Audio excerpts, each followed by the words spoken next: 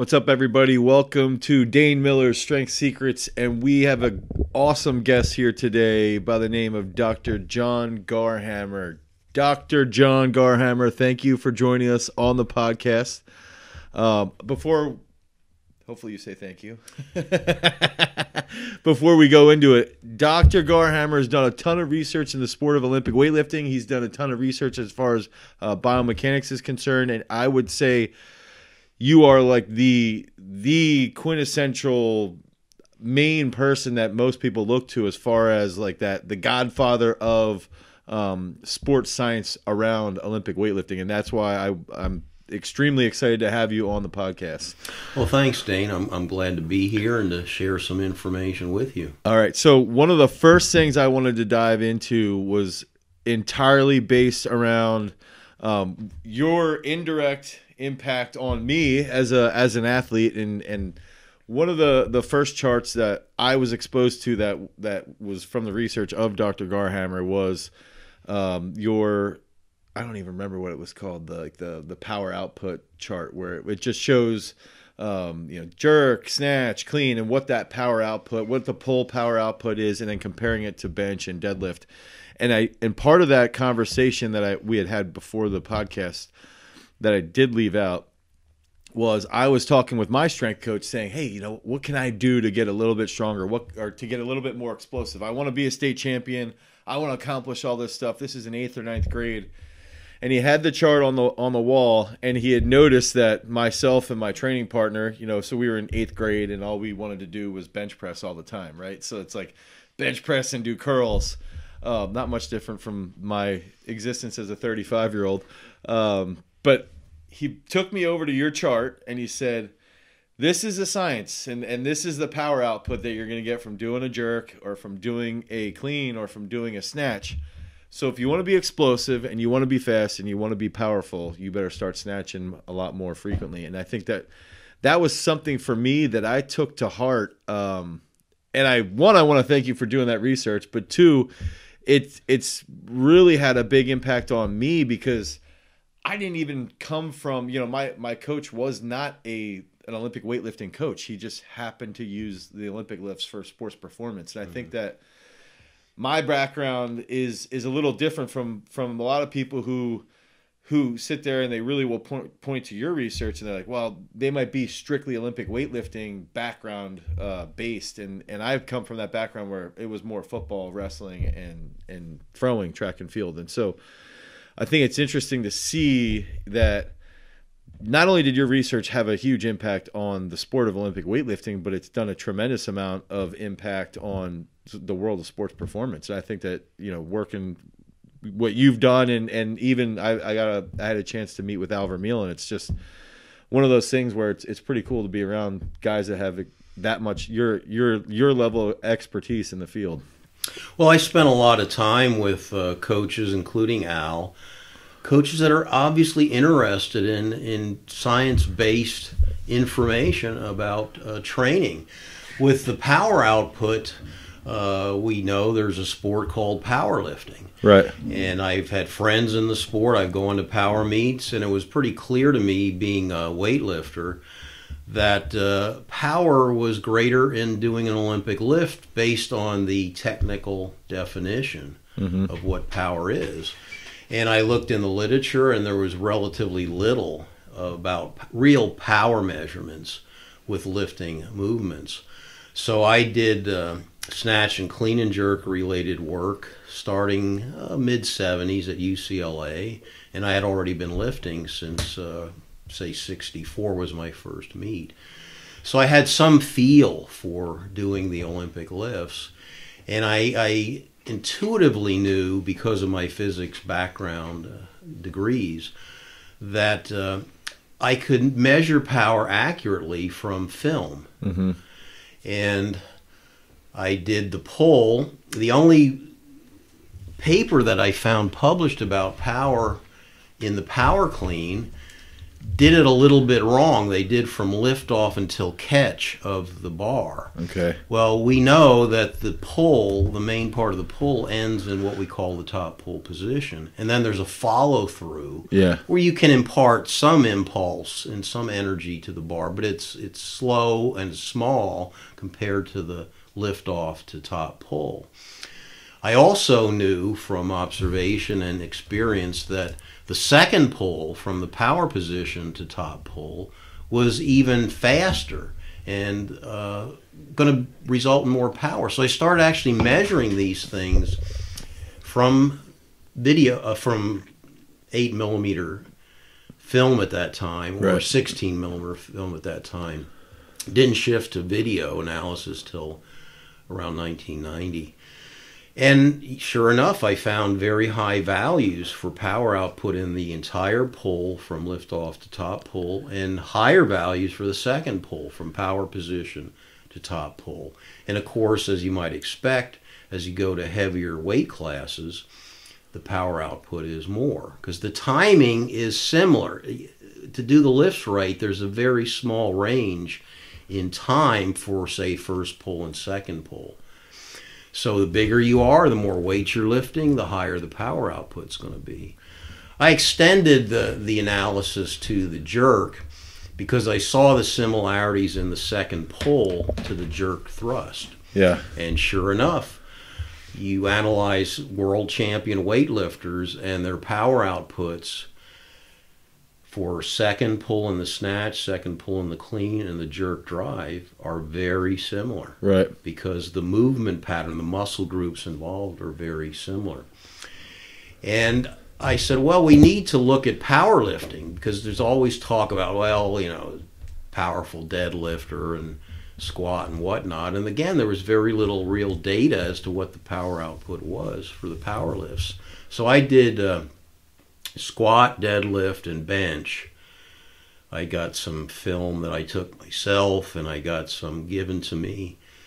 And it was what I expected. You know, the deadlift may be much more than the top clean for a given weight class. So let's talk about super heavyweights. You know, you see people deadlift 1,000, and you see people clean and jerk over 500. Mm-hmm.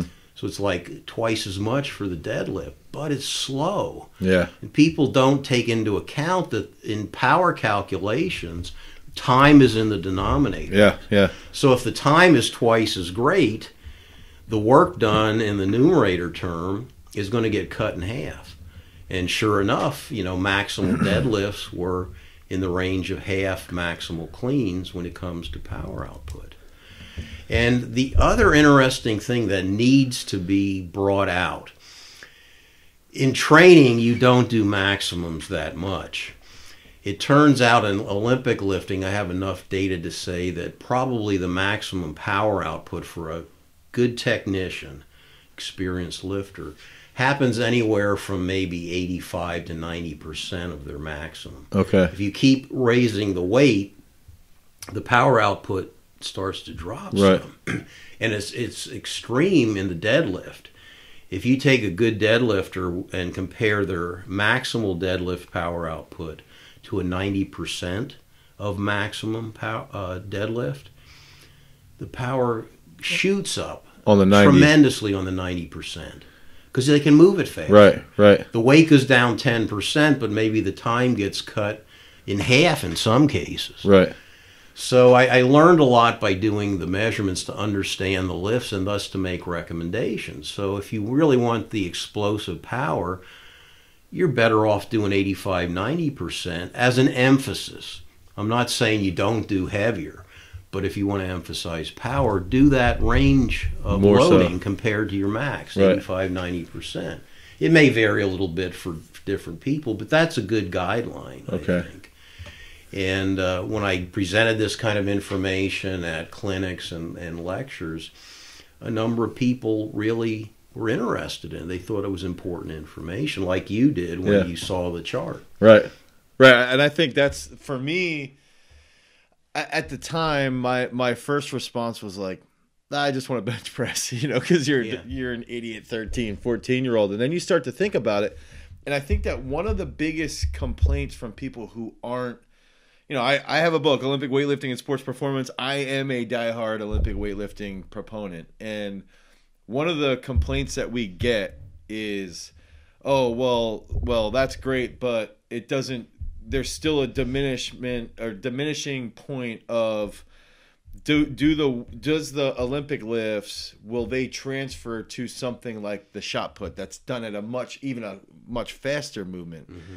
And I think that's where, and I don't know if you can get into the physiology behind what actually happens to your body when you do an Olympic lift versus what happens to your body when you do, a strength movement. Or you'll see guys doing like Hatfield squats with 900 pounds, and somehow they might justify that is going to have a better impact on the speed of a shot put or the speed of release of a shot or a discus than if they would, execute a power snatch or a power clean at 80% or 75%.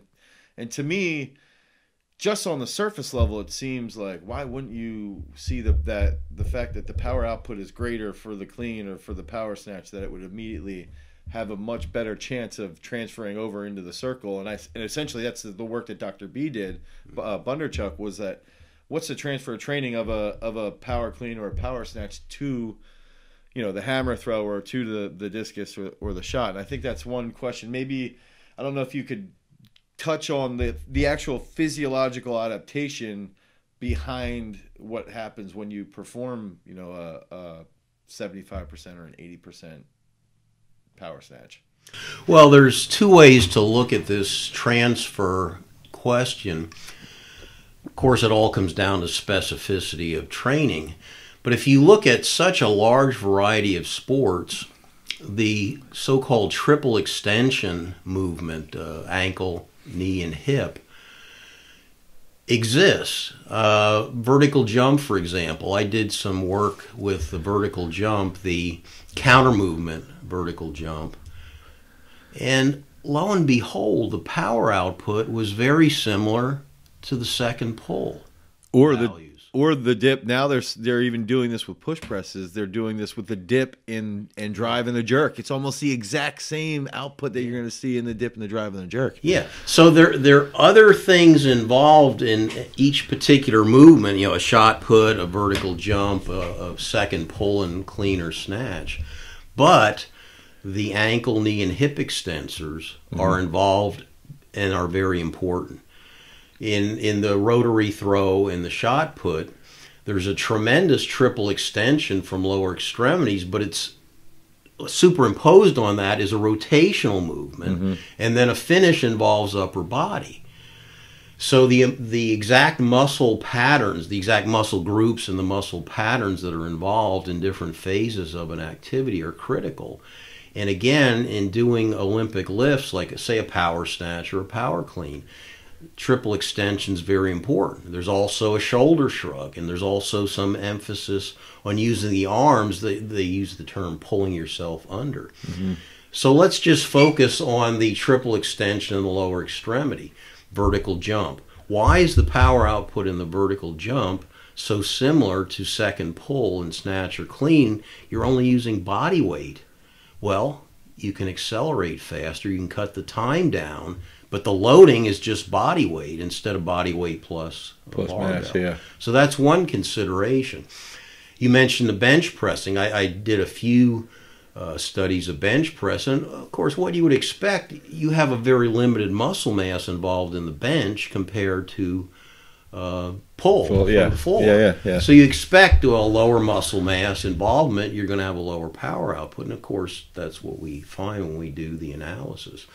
So in terms of specificity and transfer, I think biomechanically and musculoskeletal wise, looking at the muscle groups that are involved in the range of motion of the joints are important.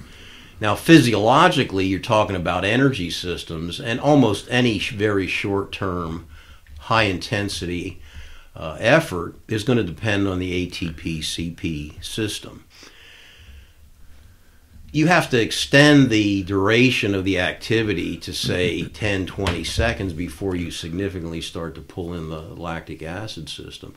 So I think we can keep it simple there and say, yeah, if you're doing training that's very short-term efforts and often repeated, you're going to use ATP CP system, and that's going to help transfer. Right. Now you go to general training, preparatory training, and specific training to peak for competition.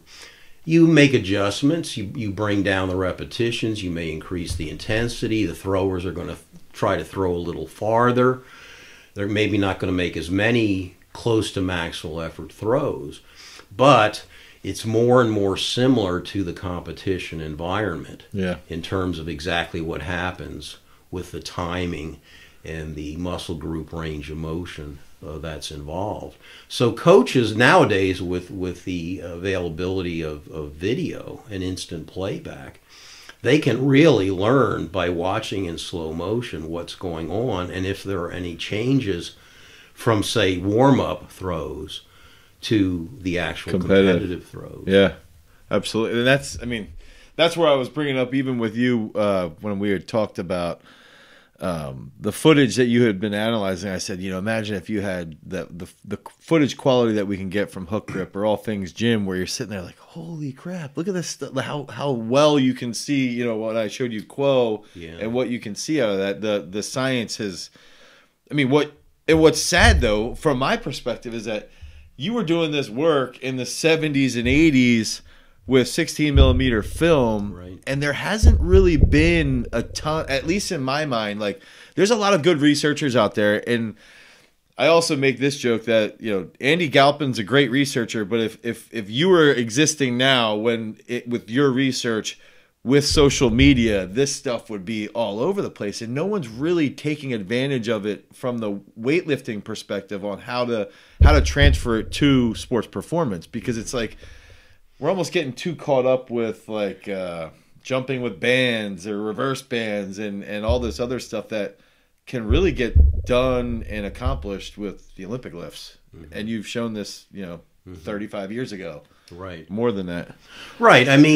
Variation in training is important to get away from monotony. So in certain periods of training during the year, I tend to use the preparatory phase of training, or just general, almost conditioning type training. You can put in some different movements, but when you start to get into a cycle that's going to lead up to an important competition, you want to be as specific as you can be.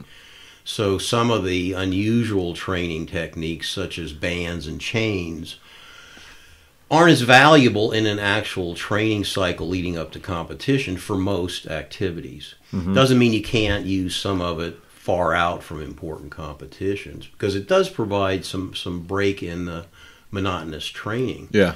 But as you get closer to competition, you want to be more and more specific. In weightlifting, that means use higher percentages of your maximum in training a little more often. Right. In throwing, you may throw less, but you may try to put more emphasis and more effort into each throw so it's closer to your max. Right. So the step-by-step procedure over weeks and months have to lead to getting the organism as conditioned as possible for one or two specific types of events. Now, if you're just a shot putter, nothing else, good. That's easier to accomplish. Right. If you're doing snatch and clean and jerk, you have 3 movements, actually, to worry about. And then you have auxiliary things that are critical, like leg strength, and right, that's connected with squatting. So it gets a little more complicated as there are more major components in the sport competition itself. But again, the key is specificity. Be more and more like the actual competitive event. So that sort of leads into my big question, is that I love playing around with different exercises and playing around with different rep schemes and tempos and frequency, and just basically setting up these experiments where I'll use the athletes sort of like guinea pigs, where I'll say, okay, these 3 guys are going to do almost the exact same thing, and we'll try and see what happens over that training block, and then look at the training block, compare the results, and then try and develop an idea of their reaction curve to this different stimuli or whatever. And I sort of got this directly from Dr. B, is that his whole point in research was all based around the peculiarity behind peaking and how three guys could follow the exact same programming, but none, like one hits a really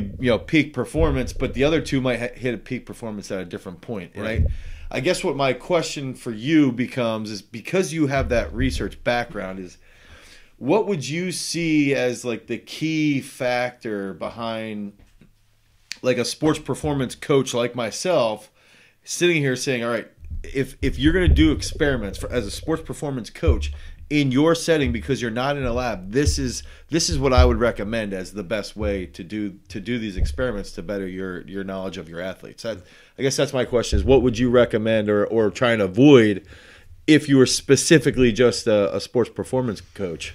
Well, what to avoid is the assumption that everybody's going to respond the same, and you've mentioned that concept just a minute ago.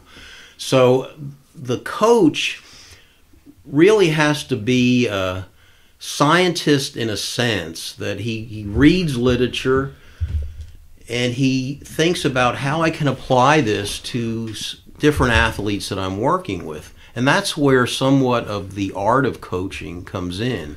You apply scientific principles and you watch how each athlete responds. And as you say, one type of training may result in athlete A having a great performance, maybe setting a PR, and the other two are not quite at their best. So then you have to modify something for those two that didn't do quite as well and see if it brings them to a new record level.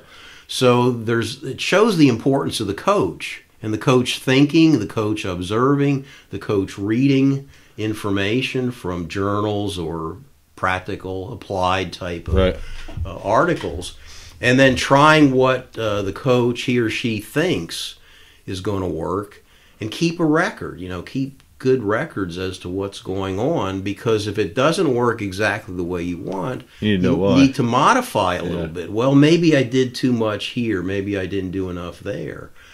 So I can't, people ask me questions about training, and I need to sit down with a coach and say, well, you need to give me a half an hour's discussion of the background for this athlete. How long have they been training? What's their training age? What are their strong and weak points? What injuries have they had?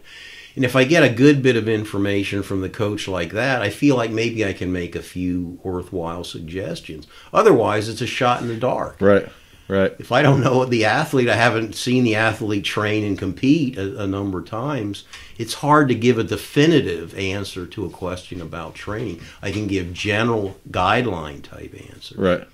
I wanted to go into a little bit on when you were discussing the power output behind that top pull, or the second pull, I guess you could call it, where on the finish of a clean or of a snatch, and it took me back to one of the first things. I was lucky where my dad was into strength and conditioning, and one of the first things that we started to play around with, this is like 1996, right? And we had dial-up internet, but Husker Power, the website, existed, and they were big into hangs, like hang clean. Mm-hmm. And part of me thinks, like, I somewhat believe that they sort of took your knowledge and your information and that research that you had done and basically said, all right, well, Garhammer says that the top pull is essentially where the second pull is essentially where you're going to get the most power production. So let's just train that. And is there any value to that, or is it also important, or is it more about other aspects of the lift that's not just about power output, that there are other things that come into play physiologically, biomechanically, that makes it advantageous for sports performance-based athletes to do the full lift from the floor and to not just catch it in the power position either? Yeah, well, you move away from weightlifters, where obviously they need to lift from the floor in competition, so the whole movement's very important to them. You move to shot and discus throwers, most of their efforts are higher up. Mm-hmm. So it makes some sense to say, let's emphasize from the hang, where you have a very explosive movement, a very high power output. I don't agree that I don't disagree with the idea of putting emphasis on hang or from the blocks, let's say just above kneecap level. Right. But again, monotony is something to be concerned about. So if that's what you do most of the time, it may not produce the kind of adaptation you want. So all I'm saying is occasionally you can do some lifts, maybe in the early preparatory phase from the floor, and then cut the movement range of motion back as you get closer and closer to competition. Right. But if you just did hang power snatch, hang power clean, I mean, think about it, doing those two lifts month after month after month. Right. That's monotony. That's a bad stressor effect on the body. Right. So you could do 3/4 or 2/3 of the movements from the hang, but I think it's important to do some with a fuller range of motion. Do you know, is there any research, when you said the blocks, I had already immediately been thinking, like, the comparison, I don't know if there's any research on this at all, as far as power output, but if you would take somebody from the hang, and let's use the knee point, a high hang set, we would just call it above the knee. Okay. Is there any comparison of power output on a high hang, so it stays above the knee, versus coming off the blocks, but the bar starts above the knee? So essentially the starting point is just above the knee, but one is potentially potentiated with that eccentric movement, and the other one's more from a static, could be a dynamic isometric position. Is there any research that'll show, like, a high hang you can get a little more power output out of versus that same position from boxes? Yeah, I'm not aware of anything specifically addressing that. It would be kind of hard to do because the timing is so short that you would need a very accurate measurement of time. And if you're using standard video, it's a 60th of a second between images. Those can be separated to cut the time in half. There are more modern cameras that you can adjust to very short exposure times. So if you wanted to make a good research project to answer that question of the hang versus from the blocks just above the knee, it'd be tricky to do very accurately. But you can use common sense and look at some things that are happening. Like you mentioned, if you do from the hang, a lot of people will start the bar, let's, for an example, say mid-thigh. Yeah. They'll lower it, which can create a stretching effect, and they immediately go with the lift. So you could get a stretch reflex or an elastic rebound type effect. If you're doing it from the blocks, it's a static start. You're not really supporting the weight, so it's a little bit different. But on the other side of the coin, if you're doing everything from the hang, it's very stressful to the posterior chain and the lower muscles. back gets beat up. Yeah, low back, hamstring, glutes. So the box lift from the static start, you're not loaded at all. You quickly tense up and go. Yeah. So you don't have the possible fatigue if you're doing quite a number of reps that you would get from doing the hang starting, let's say, at mid-thigh roughly. Now, both, I think, have value. Right. But again, the coach has to think, how much volume am I doing with my athletes at this point in the training cycle? And if you're doing a good bit of volume, then fatigue is definitely something to worry about. So maybe putting in at least some box pulls or box power snatch or box power clean would make sense, even though the hang might be more specific overall. But it's factoring in the other stressors going on. The other stressors. And you're still going to get to use the hang, the benefits of the hang clean. It's just you cut it back a little bit and put emphasis on another related lifting movement. It's almost interesting too, because from my perspective, I'm sitting there going, all right, well, what if from a hang you're potentiated, you're gonna have that stretch reflex, so the stretch shortening cycle from that hang.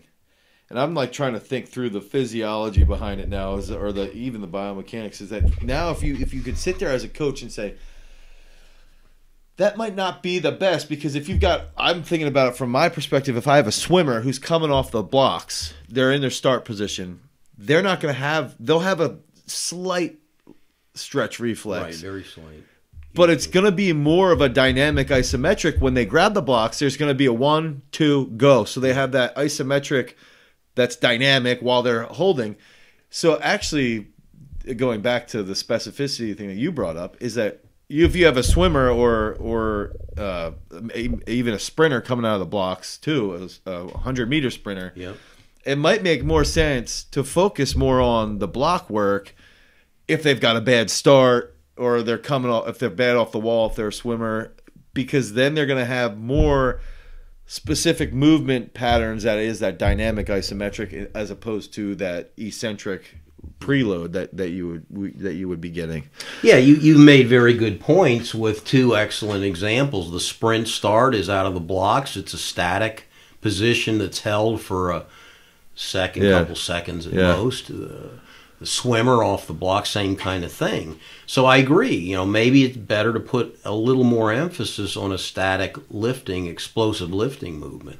But in a thrower, it's the opposite. Exactly. So it doesn't mean the thrower can't do a static lift occasionally for variation, but they probably should definitely emphasize the hang, where you get the more dynamic stretch shortening type cycle movement. Right.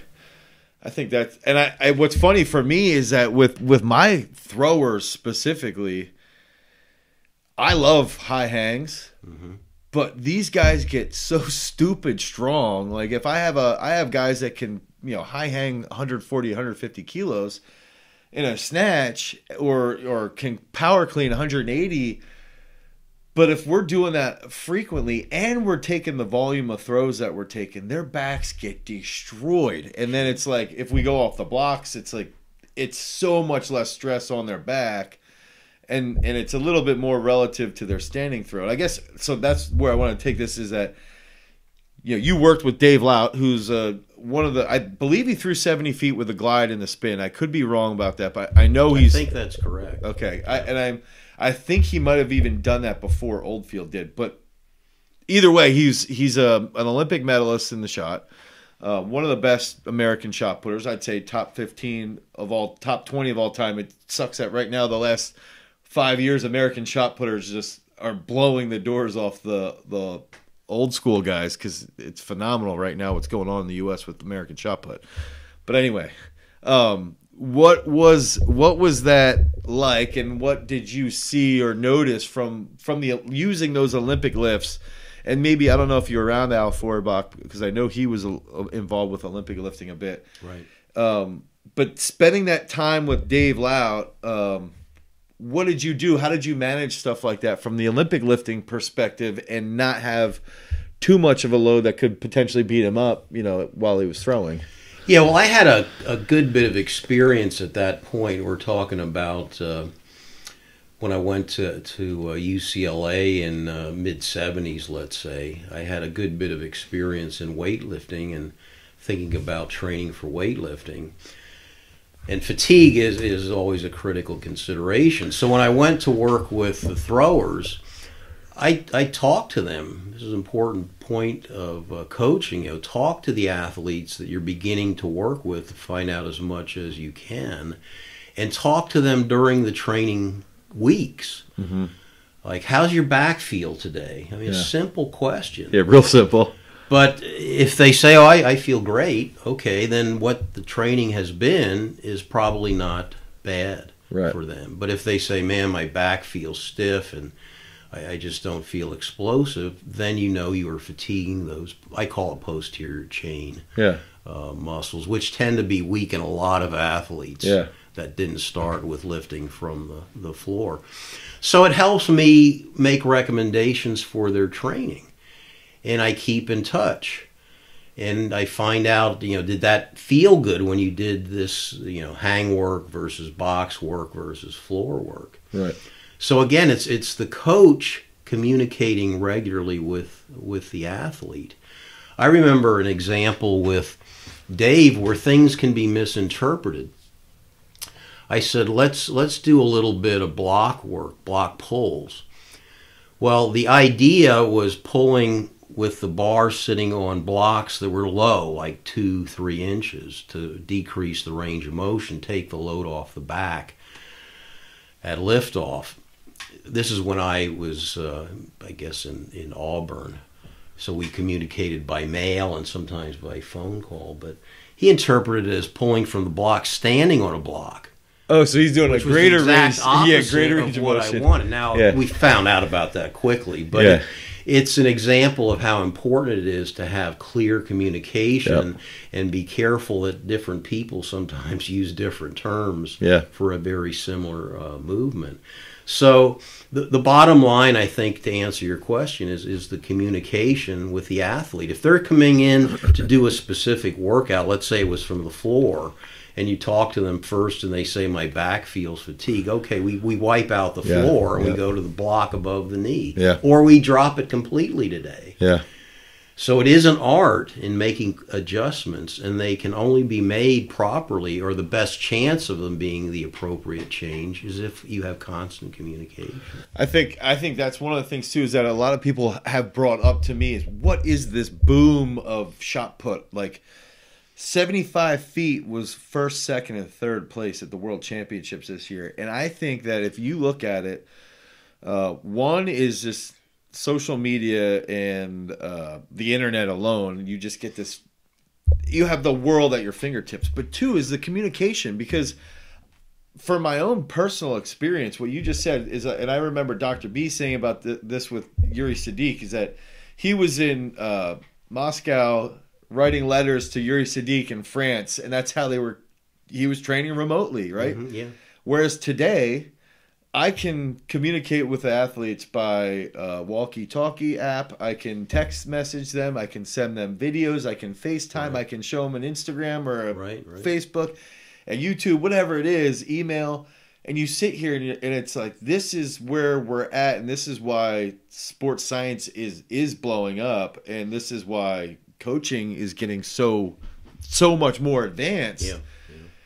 But then at the same time, I'm sitting here frustrated going, why hasn't anybody done research on blocks versus the hangs? You know, and I don't, and maybe it is just it's an aspect of interest too, but it's interesting for me to see it from that applied world and just say, like, dude, why isn't this happening? You know, so I think too, one of the interesting points is that you can, like, I don't know if you have direct experience with force plates, and if this would even show you.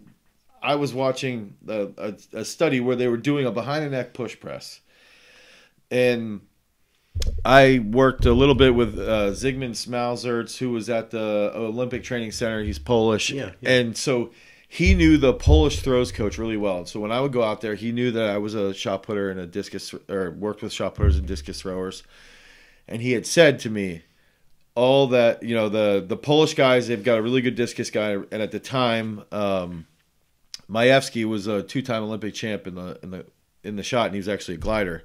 And he said they would always do behind the neck jerks, constantly behind the neck jerk all the time, because of the force production is pretty similar to the throw, to a counter movement jump, and that counter movement jump indirectly has been shown to have a really strong correlation to the results of the throw. And I guess one, I wanted to know if you had any experience using the plates to measure power output, or if that. I've used force plates not to directly measure power output, although you can do that. I used it to look at force application patterns and impulse patterns. And I was frankly kind of stunned when I found that the vertical jump force application, so it's a force time graph, force vertical time horizontal, and that force time is impulse. So I looked at the force time patterns, and damn, the vertical jump and the second pull were very, very similar. And when I thought about, well, you know, it makes sense. So there's a tool. I mean, they're force mats, they're force plates. Force plates are very precise, but you need the installation to be proper, and there's some difficulty in getting it exactly the way you'd want to use with athletes. Force mats are simpler, much simpler, but not as accurate.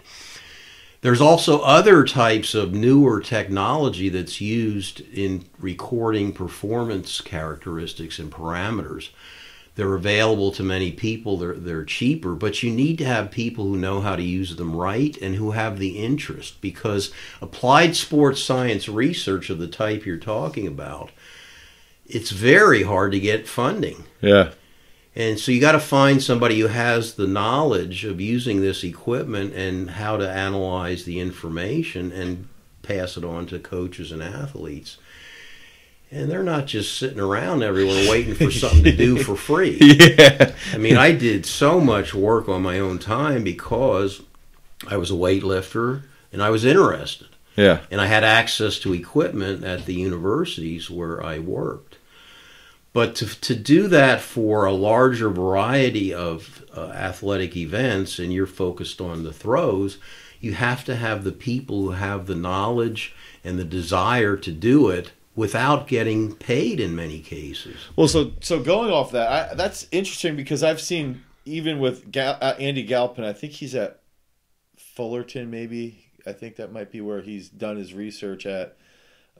He's a younger guy, and I've noticed that he's starting to do it, and I don't know if this is the way research is going to go, is that a lot of these guys are doing really good research, but they might not have a position where they're just making tons and tons of cash at the university. But if they start to dabble around with, he's worked with guys in the UFC, he's worked with guys in the NFL, and now all of a sudden he's got this research side here, and then he's got his professional gig over here. And my issue with that is then it becomes like, is there some weird overlap between his professional side where he's using his website and using social media and using marketing to make it more financially feasible for him to continue to do that research? I don't know if you've had any exposure to that, or if you've seen that, or if that would even be an issue or a problem within the world of research. Well, most faculty positions at bigger universities that have the kind of equipment that might be desirable, they tend to want the professors to be getting grant money. Okay. So who are you going to apply to do certain types of studies in a shot put? Well, maybe an organization, I don't know what the federation that controls shot putting is called, but USA Weightlifting maybe could supply some funding or some help to someone doing weightlifting research. Maybe in shot putting or throwing in USATF. general, you could find some support, but you usually have to produce something of value and interest before they're going to look at you closely. Right. So the main answer to your question, why isn't there research being done in this, is you got to have equipment, you got to have people with knowledge how to use the equipment, how to interpret the results, and how to communicate it to coaches and athletes. And you're not going to find a lot of those people. Okay. So that's why there's less being done than you'd like. And that's why I would like to have done more with force plates. Yeah. And with some of the modern equipment, you don't have to sit and hand digitize things. It can be done automatically to save time. So the need is for sports scientists in the different sport disciplines. All right. So I've got a ton more questions, but I think I want to ask two of them off air, because one just relates to Soviet. Well, I'll ask you right now. So one of my biggest books that has impacted me was a textbook on weightlifting from Arkady Vorobiev. Yes.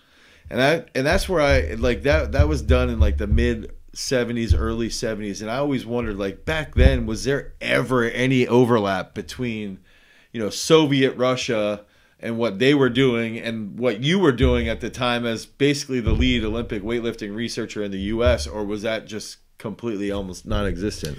It was pretty much non-existent. A language barrier is one thing. A lot is published in Russian, and if I knew Russian, okay, I could follow it. But otherwise, it depended on someone like Bud Sharnica, who translated Russian training in some of the mechanics related articles that he found. So the transfer is impeded by the language barrier.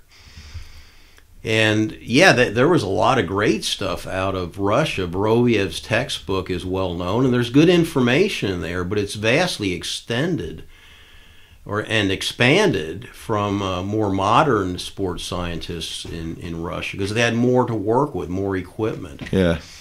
And it's an unfortunate fact that you generally transfer information between sports scientists of different countries at large conferences, international conferences, and those can be expensive to attend. So there's great potential and many possibilities, but the practical side of how it's going to happen is impeded by financial considerations, as well as the number of interested and available, properly trained sports scientists. Okay, so I know I said that I wanted to keep this to 30 minutes. That didn't happen, but I want to finish this. So what I usually will do with guests on my podcast is I call it the Red Hot Minute. So I ask you 5 questions. You can give me a long answer if you want, but they're like fun questions. And so Dr. Garhammer is actually originally from Reading, Pennsylvania, which is where Garage Strength is based, just outside Reading. Initially, we were based closer to the city.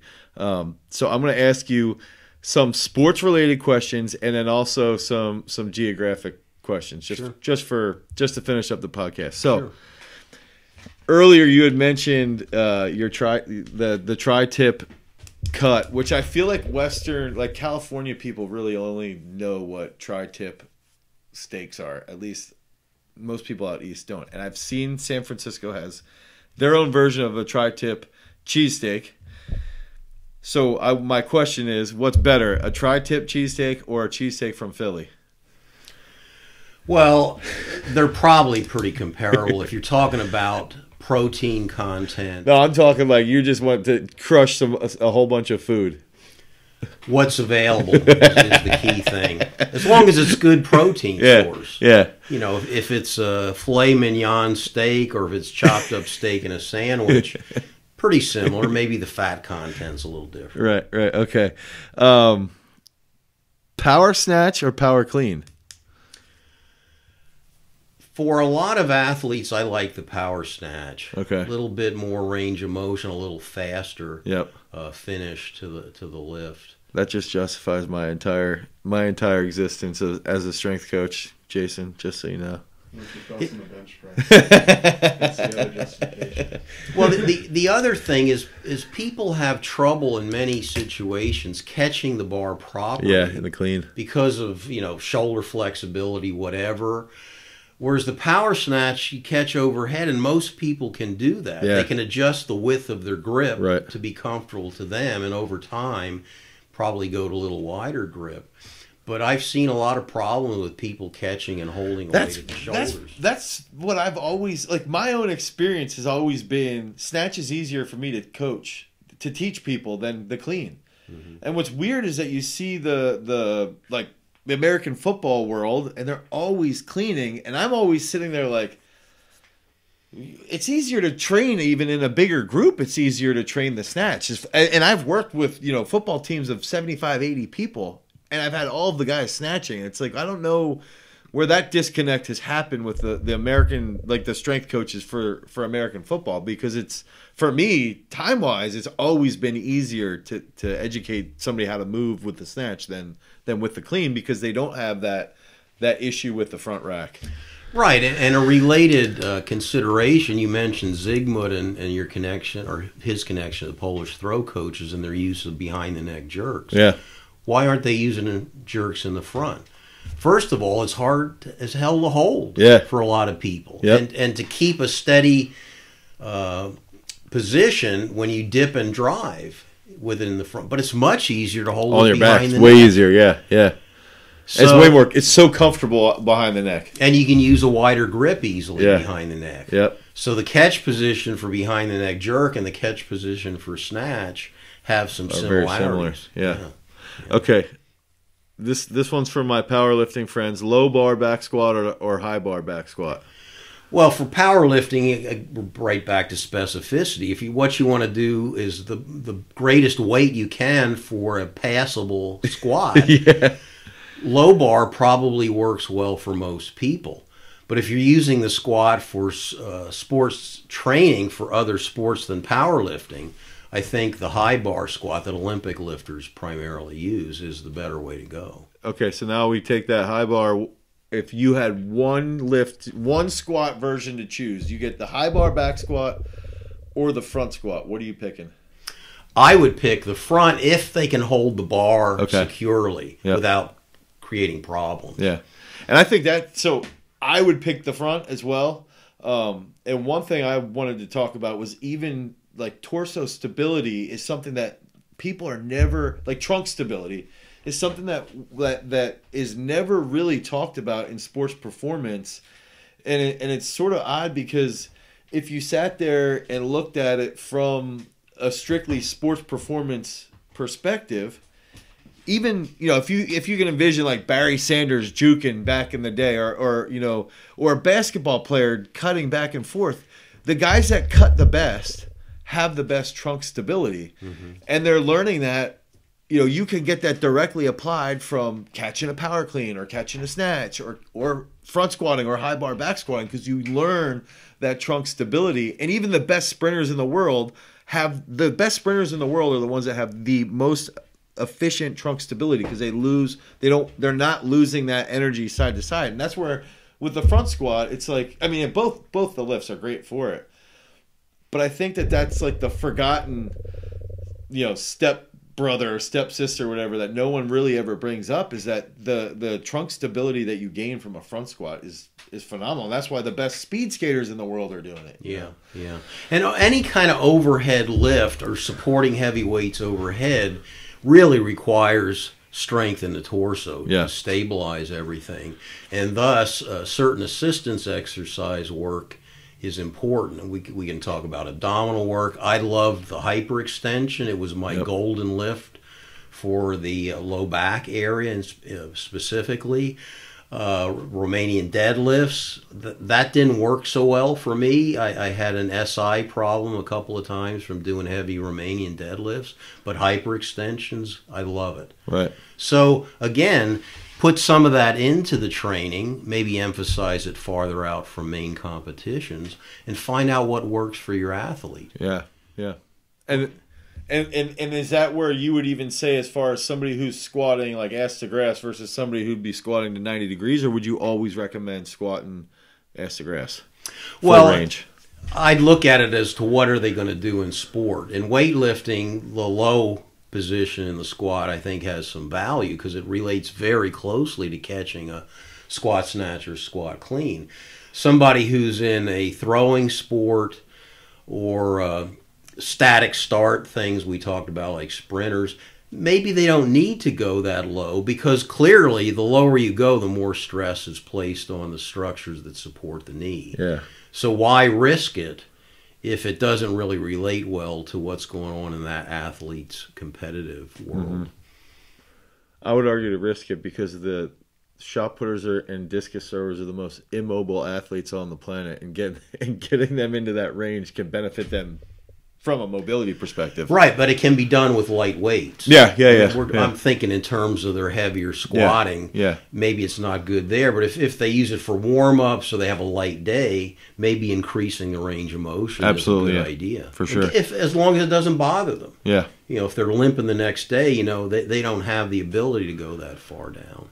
Okay, so give me a comparison. What's it like living in California or now Arizona versus Reading, Pennsylvania?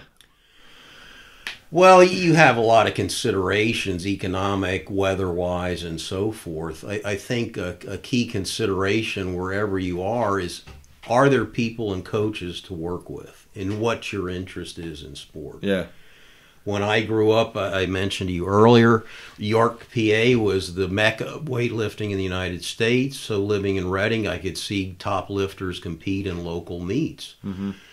If you're in an area where there's few lifters, then it's hard to watch top people unless you travel a lot. And watching top people, I think, is a valuable addition to an overall training program. Yeah, especially in the early years of your career. Yeah, because you're not just watching them. yes, you're just watching them, but you're not just seeing them move. You're seeing them take on that everyday training, and if you're around them all the time, what are they doing outside of training? And that's where we were talking about the theory of from Celia's stress theory, or why can't I think of the actual term behind it? But what stress can do to you as an organism, and if you're around the best athletes or the best throwers or the best football players, whatever it might be, you get to see how they handle themselves on a day-to-day basis, and that's what a training environment is. A training environment is more important than wherever you're like that geographic location. That's a great way to say it. You need to have a good training environment, which involves other athletes who are really focused on the sport, and you need a good coach. Mm-hmm. So who cares where it is? Exactly. Is it in Alaska? Is it in Florida? Yeah. That's not the critical thing. It's the environment, the training environment, and also maybe the environment surrounding training. Yeah. In some areas you can get into a lot of trouble. You can waste a lot of time partying and whatnot. Yeah. So there needs to be some level of focus. And I'm not a strict person about cutting everything out. I'm more of a moderation person and avoid things that are clearly not going to help you in reaching your goals. Yeah. And that's where you can even factor in like costs of living, costs of food, and stuff like that. So, sure. All right, Dr. Garhammer, thank you so much for being on this podcast. I had a ton of fun, and I'm sure that when we get off of here, I'm going to ask you 300 more questions. Well, I'm glad we could do this and maybe get some useful information out there that'll help various coaches and athletes. Absolutely. All right, thanks again. And if you guys want to check out anything that we're selling at Garage, go over to GarageStrength.com. You can check out our blog, and you can follow us on Instagram at Garage Strength. Follow us on Twitter at Garage Strength. Subscribe to our email newsletter, and you'll get a whole bunch of goodies out of this podcast. Peace.